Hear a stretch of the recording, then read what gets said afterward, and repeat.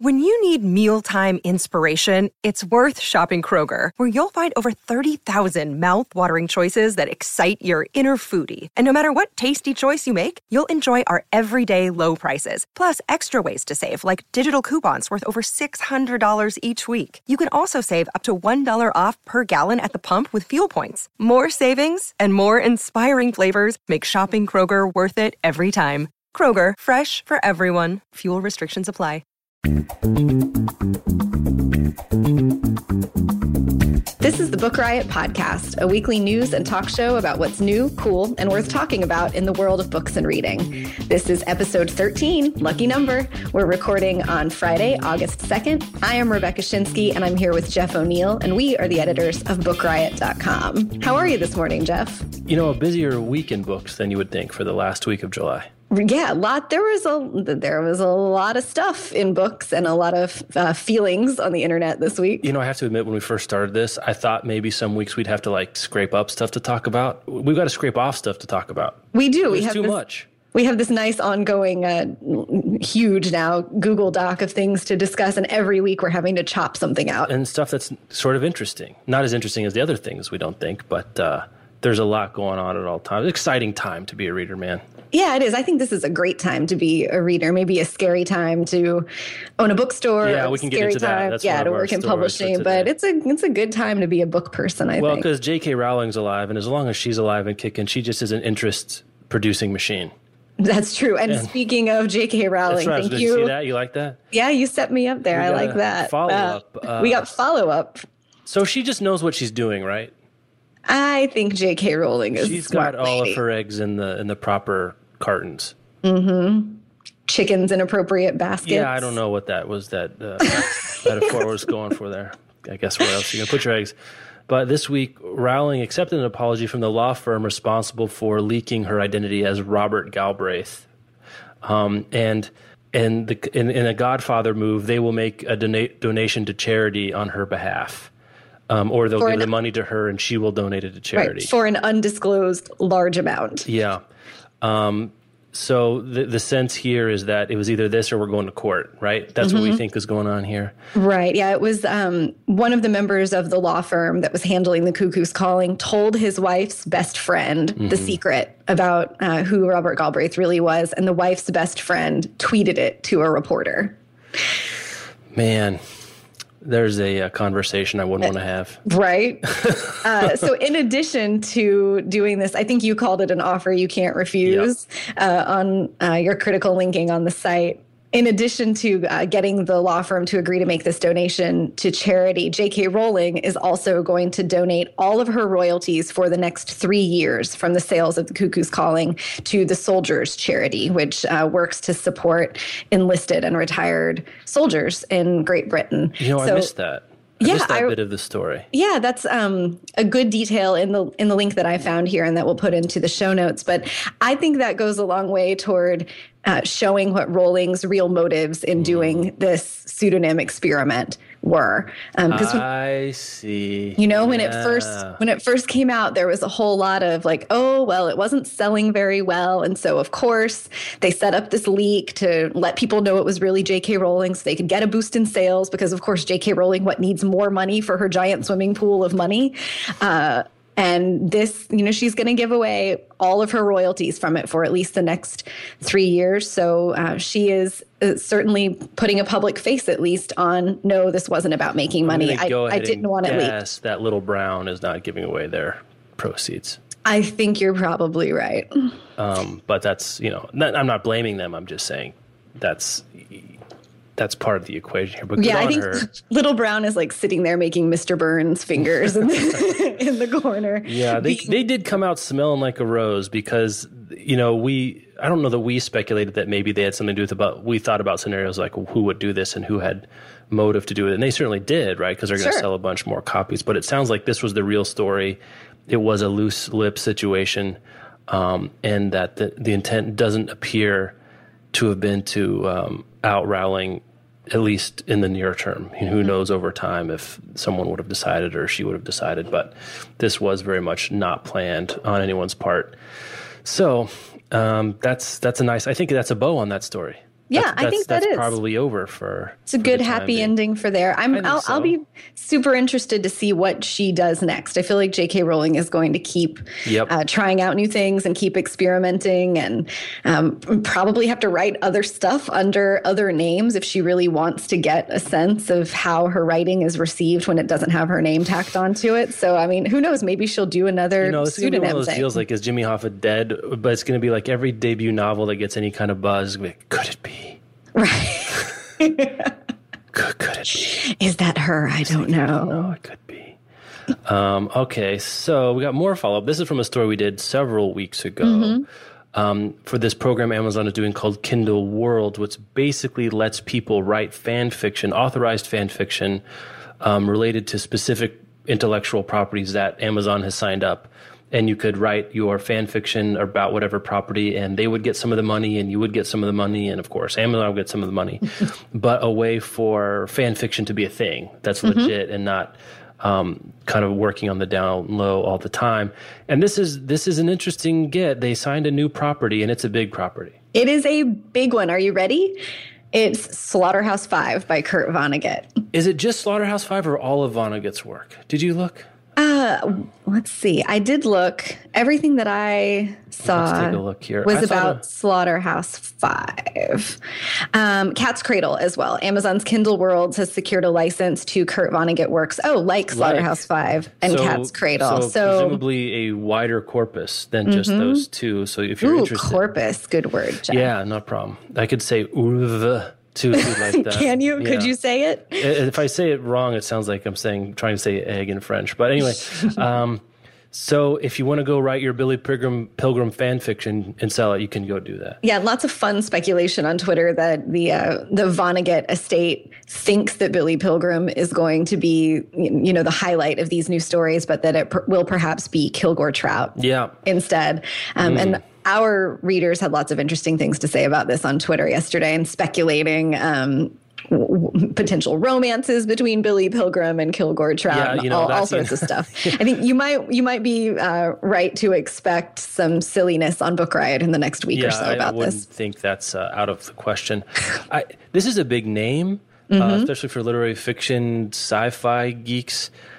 Was there a lot of Vonnegut fan fiction needing a home? That's what I'm wondering about. Or is this just a name they could get the estate to agree to? I have no idea. There seems to be like an interesting level of surprise / like maybe bordering on outrage that these works that are holy to a lot of readers. Right. Kurt Vonnegut is beloved passionately, and people seem to be not so happy that this that this is going to happen. Like if there was a lot of fan fiction already, then certainly this is just acknowledging that people like to write fan fiction about these characters, that it'll probably be nothing new. But to me, it sort of makes sense given like Vonnegut's reputation and the sort of the weirdness and forward thinking and experimental stuff that he was known for. Like maybe he would have been down with this. It's hard to say. I mean, it's certainly possible. I guess when we first were talking about Kindle World, I was more thinking about, I thought it was cool, and I was more thinking about, well, say, for example, something we talked about last week, the Veronica Mars books. Yeah. Like with characters and storylines that people were interested in continuing. Not so much these sort of self-contained literary works, which I don't know. I'm not in love with this, I have to say, but it's one of those deals like if you don't like it, don't read it. It's not like they're going to go back and change Slaughterhouse-5 or Cat's Cradle or something else like that. But they got maybe they were looking to make a splash. Because you know what? We're talking about it right now. We sure are. And whether or not it sells a bunch of Slaughterhouse-6 copies, at the very least, people are talking about it, and it gives some big-time literary legitimacy to the idea, because this is a big-time literary name, one of the titans of 20th century American letters. If you're the guy whose job it is to go from Amazon out to the people who manage these writers' estates and get permission for characters, then being able to say, well, we've got Kurt Vonnegut is a nice thing to have in your back pocket to help sell that idea. And if you're doing the kind of classic public relations or signing people up to do stuff, like if you wanted to go down the sci-fi route, maybe this is a stepping stone to getting some sci-fi estates. Sure. Because like a big get would be something like Douglas Adams or Philip K. Dick, or one of the big, or Frank Herbert, who wrote Dune or something like that. One of those big fan bases. This might even just be oh God, yeah. Those guys are never going to do that, but they won't be around forever. So anyway, that's Kurt Vonnegut. Dust off your typewriter and get to writing your player piano fan fiction. Looks like you can do that. All right, let's do our first sponsor before we get into the new news from the week. And this week it's Brilliance again by Marcus Saki. It's a thriller set in the alternate present day. So this day today, but the world today, but kind of just a little to the left. 1% of the population in this little to the left present day are born with a special gift, and these people are called brilliant. So think kind of like X-Men. I don't think it's like a mutation is just you're sort of born with it. It doesn't have all that genetic stuff, but they can do not really shoot, Cyclops stuff of shooting lasers out of your eyes, but kind of little abilities like you can sense patterns in the stock market, or you can turn invisible by going to somewhere where no one is looking and then moving out from there. Normal people are afraid, as they always are in stories like this. And the main character here is Special Agent Nick Cooper, who himself is a brilliant, and he's especially good at hunting terrorists, which you would think is really super useful if you're a federal agent. Super useful. And so he's got a target who is a brilliant and who may or may not have done something really terrible and may or may not do really terrible things in the future. So it's kind of like the speculative fiction that's so popular today with an old-fashioned manhunt sort of mystery or crime thriller. So that's if you're looking for something to read on the beach or to keep you up and wondering what's going to happen, this is a pretty cool little idea. And check out Brilliance by Marcus Saki. Thank you so much for sponsoring the show. And check that out. You can find that, take it on the usual places. You can find Brilliance. Look it up. Google it. Oh, and I should say the title is Brilliance the Noun, not Brilliance plural. So it's Brilliance by Marcus Saki, Sakey. Thanks so much. Woohoo! All right. So you alluded to a little bit, but Obama stuck his head into the middle of this Amazon lie-in, but that wasn't the first Amazon story. That was not, man. This was, there was so much Amazon stuff on the internet this first one wasn't Amazon's fault, apparently. Right. So on this past Saturday, the news came out that Amazon was facing competition from Overstock.com in selling books, and Overstock was running a promotion where it promised to sell its books for 10% lower in price than Amazon was. So Amazon lowered its prices to compete with this Overstock deal. And the lowering of those prices to compete with Overstock resulted in record low prices on Amazon.com. Super cheap, super low, primarily on blockbuster bestseller type titles. So what was really notable about the story was that Amazon's prices were lower than ever, and that they were doing it to compete with Overstock, which who thinks of going to Overstock.com to buy their books? Not before this week, I'll tell you that. An interesting thing here is that I did a little digging and I talked to a friend who works for Amazon, and that friend confirmed that Amazon actually competes with Overstock on book prices all the time. Oh, really? Yeah, but it's never been a deal before in the news because this was the first time that Overstock made any overt pushes towards we are going to go lower than Amazon, and we're going to talk about the fact that we're going lower than Amazon, and now we're going to try to draw people away from Amazon. So it resulted in this really newsworthy dropping of prices on Amazon. Wow. That's really interesting. I'm not surprised. And I said on Twitter, when it happened, I kind of sussed out that it might just have been a PR move from Overstock. It is part of an ongoing war with them. Let's remind people that we exist, if they even knew we existed at all, as a place you could go find cheap hardcovers. Because that's what this is. This is new release hardcovers.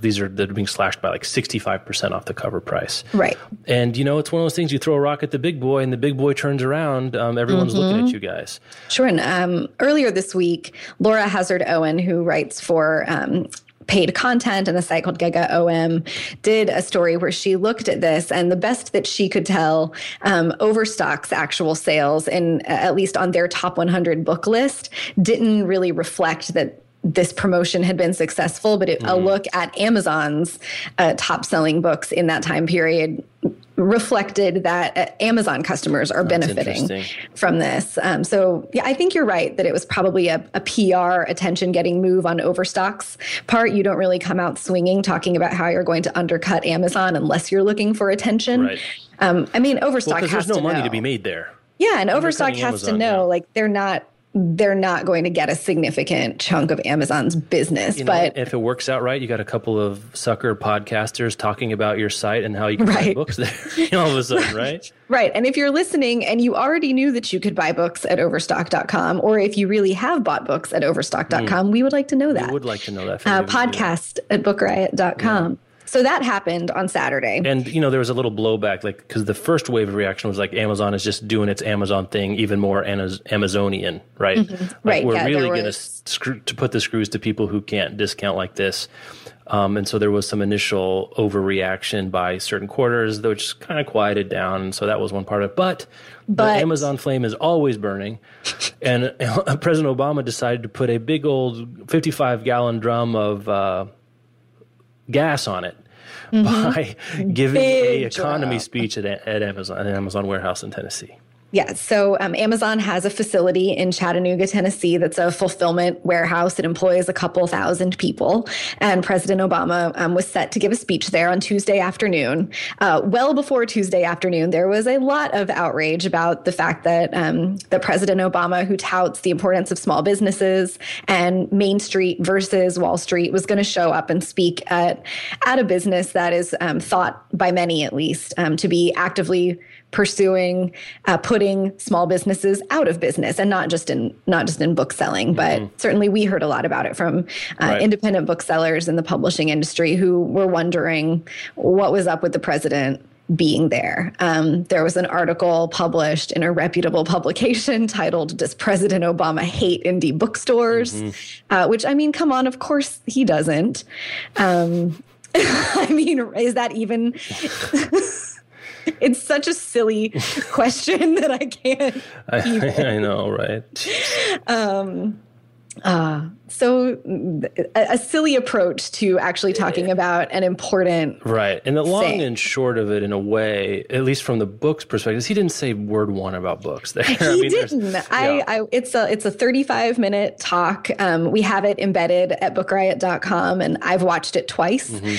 He didn't talk about books at all, except in a passing mention of watching what people who worked in the Amazon warehouse were packing up to ship off. But before he mentioned books, he mentioned like protein powder and like batteries, other things that people order from Amazon. But it got me thinking about, why would President Obama speak at an Amazon warehouse, and about those the need to find businesses that are creating jobs, which Amazon undeniably is, no matter whether we like Amazon or not. But it also got me thinking about... You could debate the quality of those jobs if you want to. There's a lot of things to say there.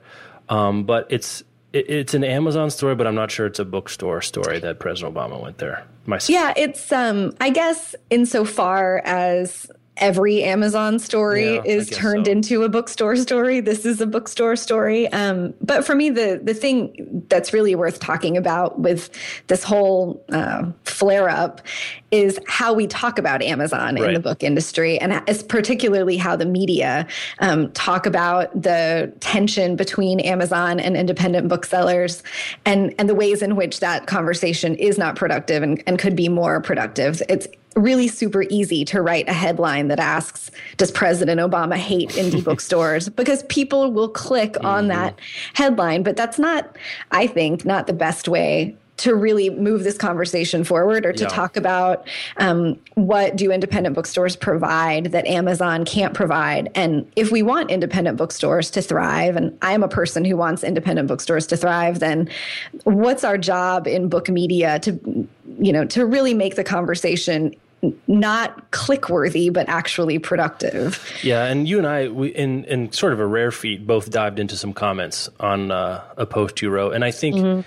I actually, in writing something, thought something, as sometimes happens when you're writing something, that there's this idea that if more sort of rank-and-file book buyers knew about Amazon's business practices. And let's not sugarcoat it. They do some things that I don't think we all like. They get out of all the sales taxes they can. They often place distribution centers in places that are advantageous for taxes. They throw a big stink and lobby governments, state governments, California notoriously, to exempt them from sales tax. And if they don't get the way they want, they'll pull their affiliate. They do some things like that on the buyer side.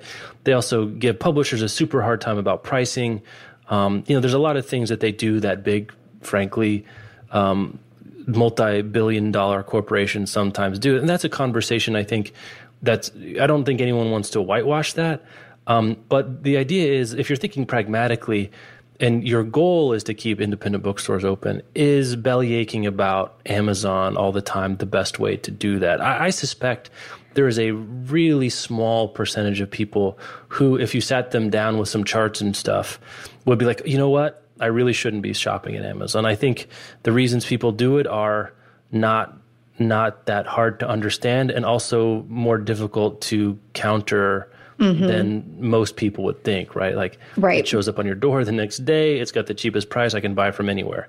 Yeah, I think super hard to say, but they don't pay sales tax in Idaho or something. Yeah, like that. The thing that gets me all worked up is the implication or the outright statement in a lot of discussions of Amazon that the only reason a person would shop there is that they don't know any better. Yeah, right. It's condescending, it's naive, it's unproductive, and it's great to insult the people that you want to convert as your customers. Yeah. I can only imagine that the reason you shop at this place that's not my store is that you don't know any better. I mean, there are so many other ways to say that. But for all of the reasons that you just described, and for many more, I think it's fair to describe Amazon as ruthless, but Amazon and Jeff Bezos in particular often are called evil. Oh, yeah. And this is the thing, if I have a soapbox about this is my present soapbox about how we talk about Amazon, is let's please just get rid of this evil term when we discuss it. Let's reserve evil for people and actions that are actually evil, that result in loss of life. And the hyperbole, I mean, I am sympathetic to independent bookstores, but the hyperbole of just like the constant evil empire and blah, blah, blah, just makes me roll my eyes and be like, shut up. Like, you're turning off even someone sympathetic to your cause. I think, and when everything's an emergency, nothing is an emergency. Right. So it's difficult to shake it out. I think both you and I kind of land on the same conclusion, which is, if you're on the indie bookstore side, like let's say you're a purveyor or a patron, the goal, I don't think you're going to get anywhere by like trying to educate people about Amazon, maybe, but in a sane way. You just got to be so good that people want to shop on your store. That's all there is to it. Yeah, I think you just have to be awesome, and you have to talk a lot about the things that make you awesome, that are particularly, I think, innovate, like try stuff. Yeah, right. Be awesome in ways that Amazon cannot be awesome. Right. And get the word out there about how you are awesome in those ways, and just be so great that people want to shop in your stores and are willing to pay the higher prices that come along with shopping in an indie bookstore because of all the other awesome stuff they'll get. Yeah, just don't even talk be about your awesome. Don't even talk about relative prices. Yeah. Like, I don't know. It's a hard business. Don't get me wrong, and I'm sure it's got to be really frustrating to see Amazon do what they do, seemingly unchecked, and still try to keep your business afloat. And I certainly sympathize with that.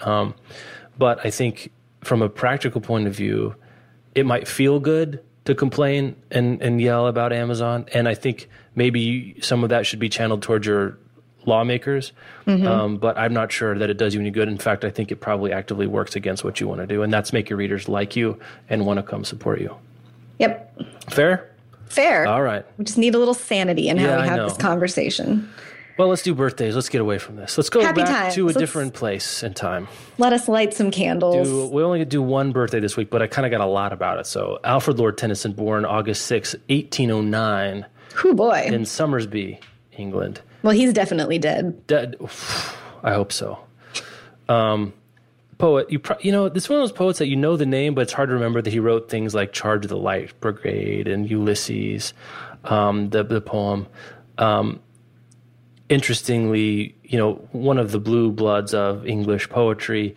What I want to talk about today, he went to Cambridge, like a lot of the writers of his time, and even to this day.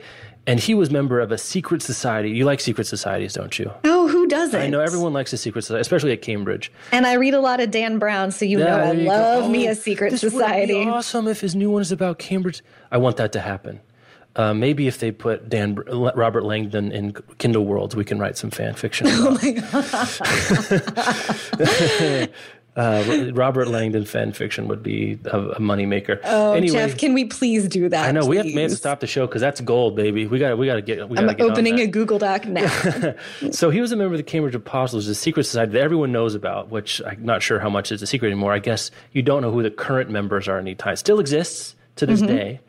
An intellectual society that have weekly meetings that were discussions, and one member would give a talk at that meeting about an idea or a person or something like that.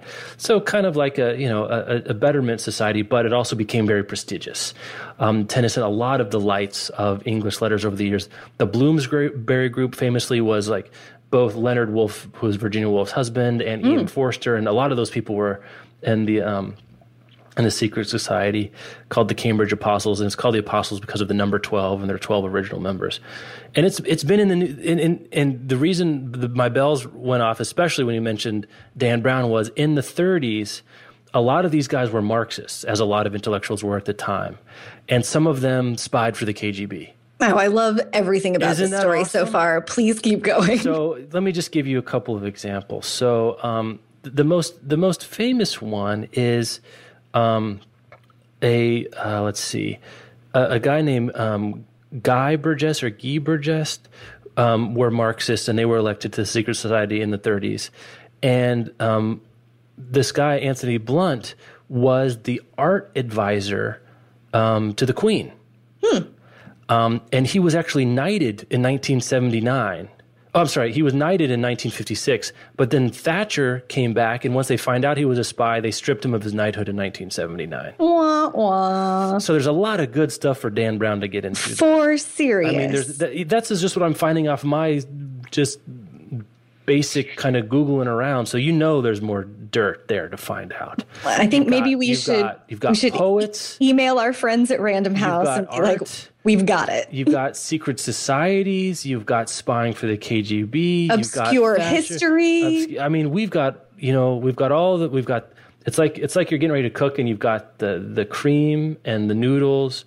Everything ready for an awesome fettuccine alfredo. You just got to put it all in the pot. And have we spent much time in London with Dan Brown? I don't think we have. And he could put on his Rick Steves pleated cargo shorts and his big glasses and do our literary tour of London. We haven't spent much time in London. You're absolutely right. They go to Westminster Abbey in one of the books, but it's like a run through. It's a drive by. Yeah, maybe they'd spend more time. It's hard to remember. I haven't read The Lost Symbol, so I don't know how much time. Oh, The Lost Symbol is all Washington D.C. Oh, okay, good. But there's also some stuff about Jews and mathematicians and. Good Lord, this needs to happen. It needs to happen. So anyway, that's Alfred Lord Tennyson, happy birthday, happy 205th birthday. Woo! Coming up this week. Thanks for being interesting, Tennyson. Alfred Lord Tennyson. All right, so we got some tech. We got some tech stuff. Yeah. Oh, I skipped one. Oh, okay. Well, this is sort of it's tech too. Yeah. Okay. And we got some hometown connections here. So, the Kansas State Librarian, Joanne Butler, who was named Library Journal's 2013 Librarian of the Year. And Jeff, you and I are both from Kansas, so this is exciting to us particularly. Ad Aspera per Aspera. Oh, yeah, baby. She started a program in the Manhattan, Kansas municipal Little Apple in the Manhattan, Kansas municipal airport, where you can see flyers posted around the airport that have QR codes on them and URLs for people who are using an e-reader that doesn't have a QR code scanner option. And it will take you straight into the local library's ebook lending system. So if you are in the airport, you're stuck because your flight is taking off late because it's snowing in the middle of Kansas or raining in the middle of Kansas, or there's a tornado watch in the middle of Kansas, or you're just bored because you're in the middle of Kansas in the airport and you need something to read. You can scan a QR code or type in a quick URL on your tablet and be straight into the Kansas State Library's e-lending service. Love it.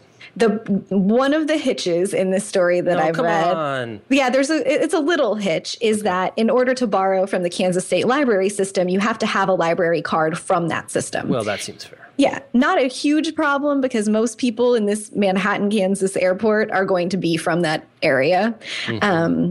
But if you don't have a library card, it directs you to Project Gutenberg, where you can download free titles in the public domain. So they do have a workaround. Okay.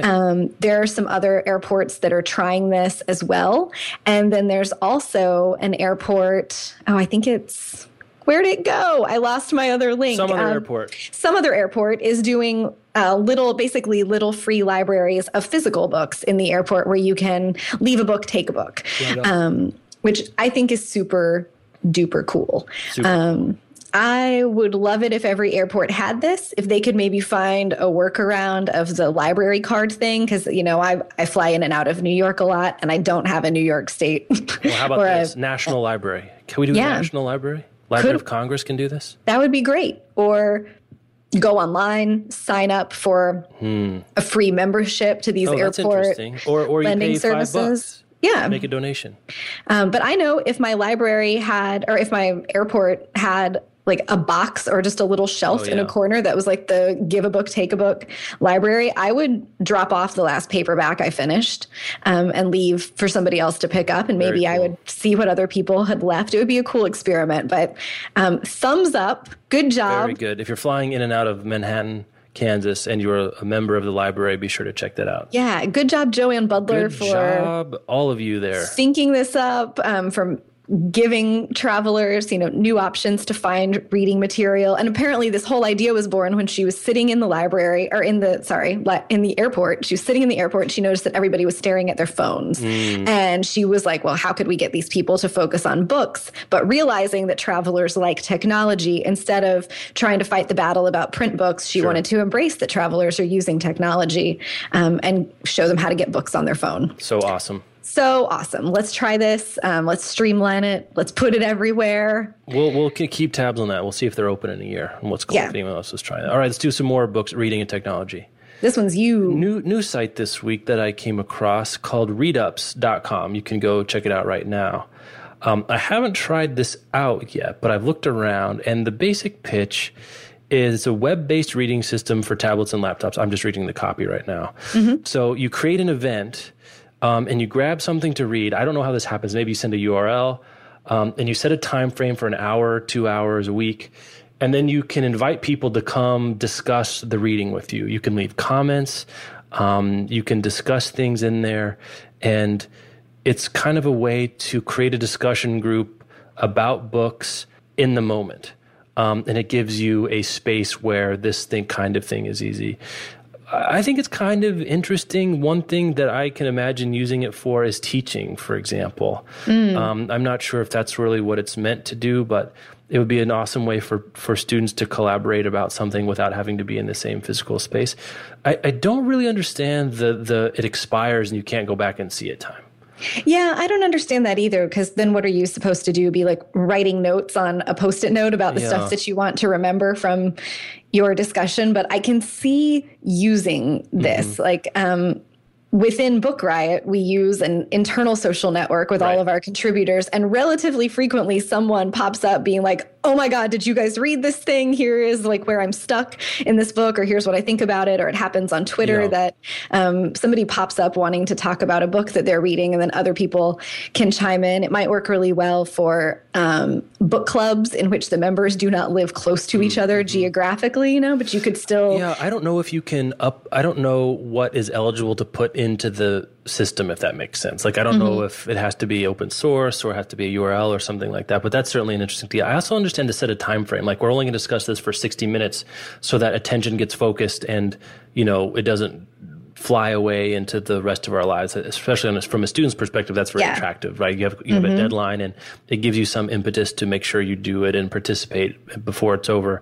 I don't understand why it has to go away, but that's something they'll think about, or maybe there's a reason I don't really understand to do that. And as people try this, maybe they'll come up with really awesome reasons for that to exist, but that's the part of it I don't understand. But that's readups.com.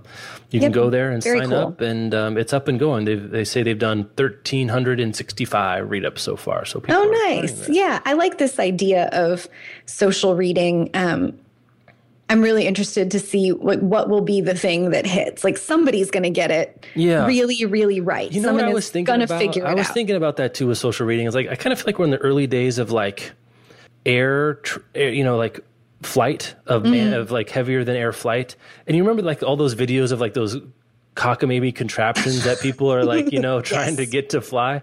I kind of feel like we're in the cockamamie contraption era of social reading. I think you're right. Like people are just trying stuff, and most of it isn't going to work, but one of it maybe really will be revolutionary. Yeah, I think that's part of how we were saying earlier that this is an awesome time to be a reader. Like it's sort of great to be in an industry during the throw spaghetti at the wall and see what sticks, period. And that's totally what we're doing with book technology. And some of it's crazy town, and some of it is really bad, but some of it's very cool. And it's fun to see just how people are thinking about this. And I think it's awesome to be in the phase where anything is possible. So people are giving just about anything a shot. Because, like, I don't know that this one particularly seems like it's going to be the thing, but I'm sure someone was saying about those idiot bicycle making brothers out in North Carolina. Right? Jumping off sand dunes. Those guys aren't going to do anything, and lo and behold, they done did it. So, check that out. That seems interesting if you have a use for that. If you can think of a use for that we haven't thought of, which is probably anything but teaching right now, I guess what we're saying. Shoot us a line at podcast@bookriot.com. We'll talk about it on the next show if you have a cool idea. Want to do some new books? I'm ready. We got new books. Chuck. Chuck. Yeah, man, I love it. I love it when our friends write books that sound awesome. So Chuck Wendig, who co-hosted the show with Jeff a couple weeks ago while I was lying on a beach, he has first of all, Chuck Wendig, incredibly prolific. Oh my God. Dude writes a lot of books. The new one is called Under the Empyrean Sky. It is a young adult book. And here's the tagline: Fear the corn. Fear the corn. Fear the corn. So in this dystopian world called the Heartland, corn is the only crop that the government allows the people to grow. And the corn has gotten out of control. Like, it's everywhere. I'm thinking that this is like a corn-related kudzu situation. Right, like rabbits in Australia or something like that. Yeah, cane toads. So Kale, the main character, is the captain of a group called the Big Sky Avengers. Naturally. And I would like a jacket to become a member of the Big Sky Avengers, please. So Kale and his Big Sky Avengers team sail their ship, hit my mic there. I got all excited. Like the word dirigible is in my notes and I'm really excited. Zeppelin. They sail their ship over the corn every day, scavenging for stuff that's left. And Kale is tired of having to spend most of his life living on the ground with the corn and scavenging for stuff, while the Empyrean elite live overhead in fancy flotillas. Man, flotillas, Jeff. I know. It's always the elite are always in flotillas. Right. They're yachts. Also flotillas. Good job, Chuck Wendig, for use of the word flotillas. So let me guess that the captain here and his Big Sky Avengers find something that throws the world into chaos. I'm just gonna guess this. It's a secret illegal garden. Okay. It's always something. And because they're not so happy with their lot in life, they are going to risk the ire of the Empyrean government to work on stuff in this secret illegal garden. Well, the Big Sky Avengers. Fear the corn, so that's Under the Empyrean Sky. So that's like, it's kind of like dystopian, steampunky kind of deal, it sounds like to me. Yeah, and it sounds like a lot of fun. Yeah, fun. Man, I want to also, I just love this, that fear the corn. That's and both of us being, again, as we said, from the heartland, this hits close to home. Lots of corn out there. This is so great. So that's Under the Empyrean Sky by Chuck Wendig. Another new book this week. We're just going to be all over the place with genre, which I think is fun and interesting, is The Mistress by Tiffany Rice. It's the 4th book in her Original Sinners series. And this one focuses on Nora Sutherland, who is an erotica writer. The character is an erotica writer. Oh, meta. Cool. Yeah, very meta. And this tangled web of relationships that Nora has with the 3 men in her life. So this is not a love triangle. It is a love quadrilateral. Gotcha. And I've been reading this series after I read 50 Shades of Grey and was like, oh God, that was sort of terrible, but I'm glad that I read it. I started asking around for what is actual BDSM erotica like? And what should I read to get a sense of it? Plus, I'm on this mission to understand the romance genre a little bit better. So I've been reading these. I think Tiffany's writing is really elegant and her stories are interesting. And for me, a measure of what makes a romance or erotica story good is, am I still interested in the story and caring about the characters, even when they're doing stuff that I have no interest in doing? I see. Gotcha. I see what you're saying there. Yeah, and she sells it very well. This is, if you wonder what sort of real BDSM erotica is like, if you wonder what those practices might be, this is a great series. It's very well written. And there will probably be things in it that you are not interested in doing yourself, but the writing is really terrific. So this is a love rectangle, is what you're saying. And I'm also guessing, since it's BDSM, that someone is going to put baby in a corner. I'm just I don't even know what that means. I don't know either, but there's some use for that. Yeah. And the thing that I am discovering about sort of romance series is that there will often be this cluster of main characters, and each book in the series will focus on a different character, which has been the case. The first book is called The Siren, and it is primarily about Nora's, her life. The second book is about one of the men's lives and his backstory connected to their present day. The third book is about a different character in this love quadrilateral. And now in this 4th book, we're coming back around to Nora. So it's, I think you could read them out of order or you could read them in order. But if you're looking for a post 50 Shades read that is well written, or if you want to skip 50 Shades, but you're still interested in what that kind of book is like, Tiffany Rice, and it's Reisz, her series, starting with The Siren and working up through The Mistress. Those are great. And now we have another YA. Big YA book. Wait, another YA? What was her first YA? Oh, Chuck. Chuck, yeah. The Mistress does not sound like YA to me. Definitely not. Okay. All right, fair enough. Yeah. So this is All Our Pretty Songs by Sarah McCarry. Several book writers have loved this book, and it got picked as one of the 5 books to watch for in August on our site. It's about 2 best friends growing up in the Pacific Northwest, these 2 girls who have an unbreakable bond until, because there's an until, a mysterious and gifted musician comes between them. So each girl must decide between friendship and love. And Jack, the musician, by the way, has awakened with his music an ancient evil. Oh, no one ever awakens sort of a recent evil. It's always those ancient ones that get woken up. And it's never like an ancient, semi-benevolent being. An ancient sort of snark monster. Yeah, he has awakened an ancient evil. Okay. I'm told that there's a reworking / modern retelling of the Orpheus story. Okay, I like that. Cool. Lots of good stuff. Sarah writes a great blog called The Rejectionist as well that was anonymous until she got the book deal, and that has since then funny how that works. Yep. Has since then, been non-anonymous, but just as interesting and great. So that's All Our Pretty Songs. And then a quick shout out to Dear Life by Alice Munro, which is out in paperback this week. And, wonderful, quiet, short stories that will be the last we read from Alice Munro. The last addition to the Munro corpus. That's it. So if you haven't read Munro, There's a lot of good places to start. Dear Life, I'm not sure I would start there necessarily, but I really think it's she's someone, if you like literary fiction and you haven't read, you should know. So check out Alice Munro, whatever. You just pick up whatever. Yeah, the Dear Life was my first. Yeah, that's Alice right. Munro, Yes, I remember that. I thought it was really beautiful, but you felt like you were coming at the end of the train. Yeah, I sort of felt like there was like an inside joke that I wasn't quite getting, or threads of a story that I was picking up midstream. I think I would recommend. I wish that I had started somewhere. The omnibus recommendation would be just to the collected short stories. That's where she made a name for herself in the short stories, and the collected short stories of Alice Munro is, one of those things that you should know if you like literary fiction. Right. All right, we got some stats. Should we do some stat time? I love some stats. All right. Well, a couple new surveys about e-readers and print and where the market's going. We're not going to spend too much time on this because we could do this stat every week, right? Mm-hmm. And the long story is that ebooks continue to be a bigger and bigger part. The reason these couple of statistics I thought were especially interesting, the first one I want to talk about is a study that suggests that fiction ebooks will overtake print by, listen to this, sometime next year. Whoa. And that, my friend, is sooner than many people thought.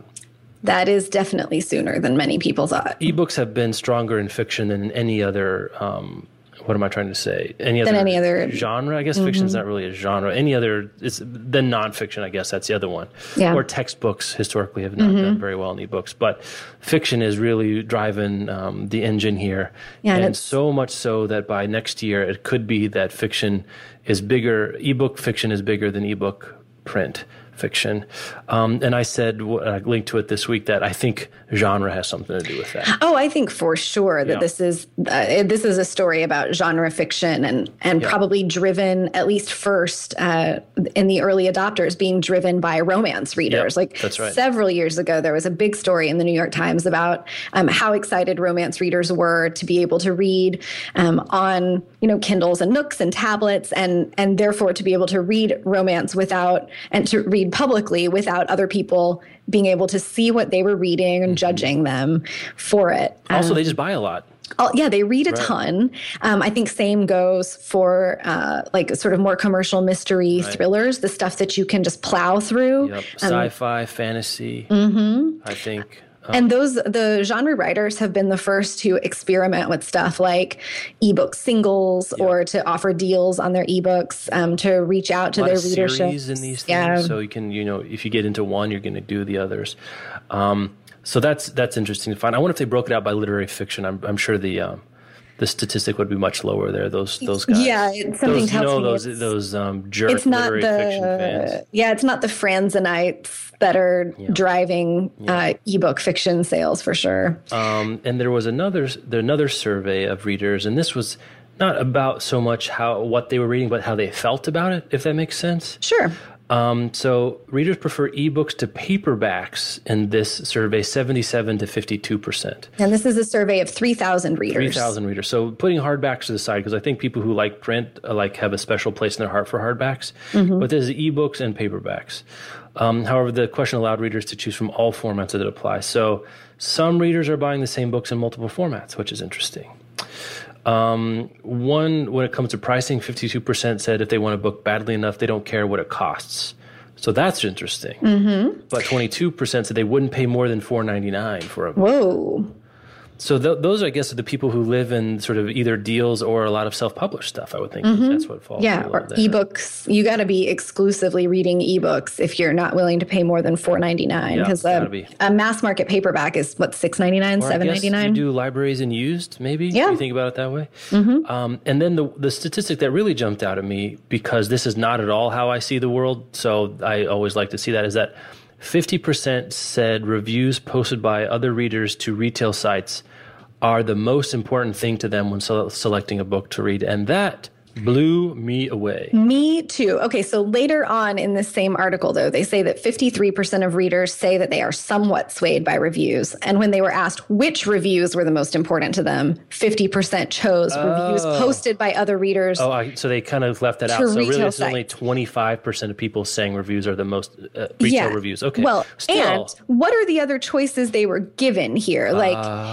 This is what I have so many questions. You want to see the whole thing. Yeah. I want to see the survey. So when they say 50% said that reviews posted by other readers to retail sites were the most important, well, what are the other choices that they were given? Were they given the choice to say reviews that my friends post on Goodreads or stuff I saw people talking about on Twitter, right? Or book blogs that I read? Because I know that a lot of readers look at reviews on retail sites. Yeah. But for 50% of people who buy books, at least in the survey of 3,000 readers, to say that reviews posted on retail sites are their most important factor, I mean, I could be way off, but it leads me to believe that the other options they were given for what are your most important sources of reviews were fairly limited. Yeah, there's a lot of, you're right. Now the more I think about that there might be a question problem floating around there somewhere. Let's do one more stat here at the bottom, because you and I are interested in social media and books. 60% of those surveys said they do not follow their favorite authors on Twitter, whereas 87% say they follow their favorite authors on Facebook. I think that might be there's just more people on Facebook story. Yeah, absolutely. On Twitter, but by orders of magnitude. But if you're an author out there, Facebook is the place to be. Sure. For people following you. Yeah. And the thing that I'm really curious about, the survey was conducted on SurveyMonkey, which is an online survey system, between June 1st and June 30th of this year. So these results are really new, very fresh, but it's given exclusively online. And I'm curious about where they found respondents for this survey, if it's a survey that's primarily, I don't know, promoted with an ad on Facebook, or that's pushed out on Twitter or through Goodreads or whatever. We also know that the top 20% of book buyers buy like 80% of the books. Yeah. So is this just people who just maybe don't even read at all, or is this people they asked, do you consider yourself a reader, blah, blah, blah. So who are these people that answered these questions? And, that's what I need. Statistic Real Talk from Rebecca Schinsky is much context, people. Speaking of Statistic Real Talk, we got one more good. Oh no, I'm sorry. We got a good story fan. So one more. This is a follow up, not to something we do, but to a long-suffering institution. You may have heard of it, Borders Bookstore. Still a thing? Still a thing. It has found its final resting place. A book chain in Singapore, a new book chain in Singapore, bought the rights to the Borders brand. Interesting. So there's going to be some new Borders in Singapore, but it's not the same company, none of the same assets. We'll link to in the show notes. They've used the logo. Welcome to Borders Singapore. The guy who's running it says he really liked the way Borders felt more homey than some of the other stores, and he thought there was some brand equity left in Borders. And so he bought the name Borders and is going to use it to rename his Prologue bookstore chain. And Borders Books in Singapore. And it's the same classic red background with white lettering, same font and everything. But that's where it ends up. In a small Singaporean bookstore chain for Borders. So I don't know if that's sadder than it just being dead, or I think it's curiouser and curiouser. Like, yeah. Why not just take the aspects of Borders that you thought were good, the hominess. If the price is right and you think it gets you anything, right? I don't know. I mean, I question the value of purchasing a brand or aligning your store with a brand that is whose death has been widely announced. Maybe it hasn't. Maybe they don't know in Singapore. They think this is actual Borders. I don't know. I don't know how. I have all the questions. Yeah, I don't know. I mean, this guy, maybe he's wrong, but he thought there was enough there, and that's where Borders is. He's right. Borders was welcoming, and they served good coffee there. And wait, watch this. I'm going to set you up for the ending happy story. Borders did frequently smell like chocolate chip cookies. Well, and there's a reason apparently that bookstores do this, because chocolate moves units, baby. Mm-hmm. And in a recent study, this was published in the Huffington Post, that book retailers who have their stores smell like chocolate increase their sales. Yep. Especially for certain kinds of titles, such as romance and food-related books, can be increased by about 40%. That's amazing. That's a lot for some chocolate. It is a lot. Bake some brownies, sell some books. I'm glad that we're starting to talk about it selling books. When I worked for Barnes & Noble several years ago, I worked in a store that had a cafe.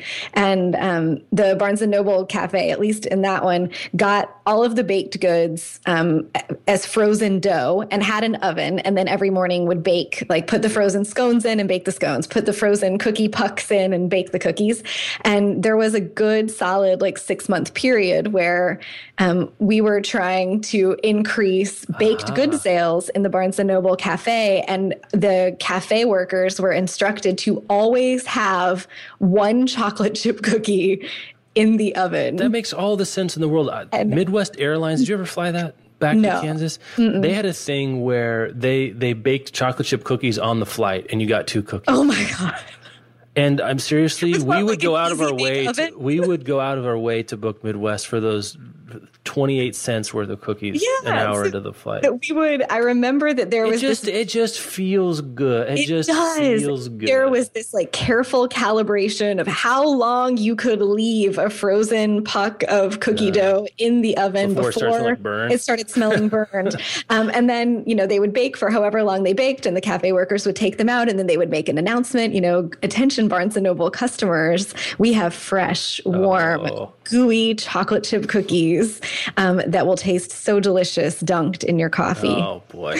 And little did they know that they were also selling romance titles at the same time. That they were also selling books. I am glad to know that having your cafe or having your store smell like chocolate doesn't just sell chocolate, but also sells. Well, and just a word about methodology, and I don't know why they did this, but the study was conducted over 10 days at a local bookstore. So just one bookstore, so that's not a good sign. So, right?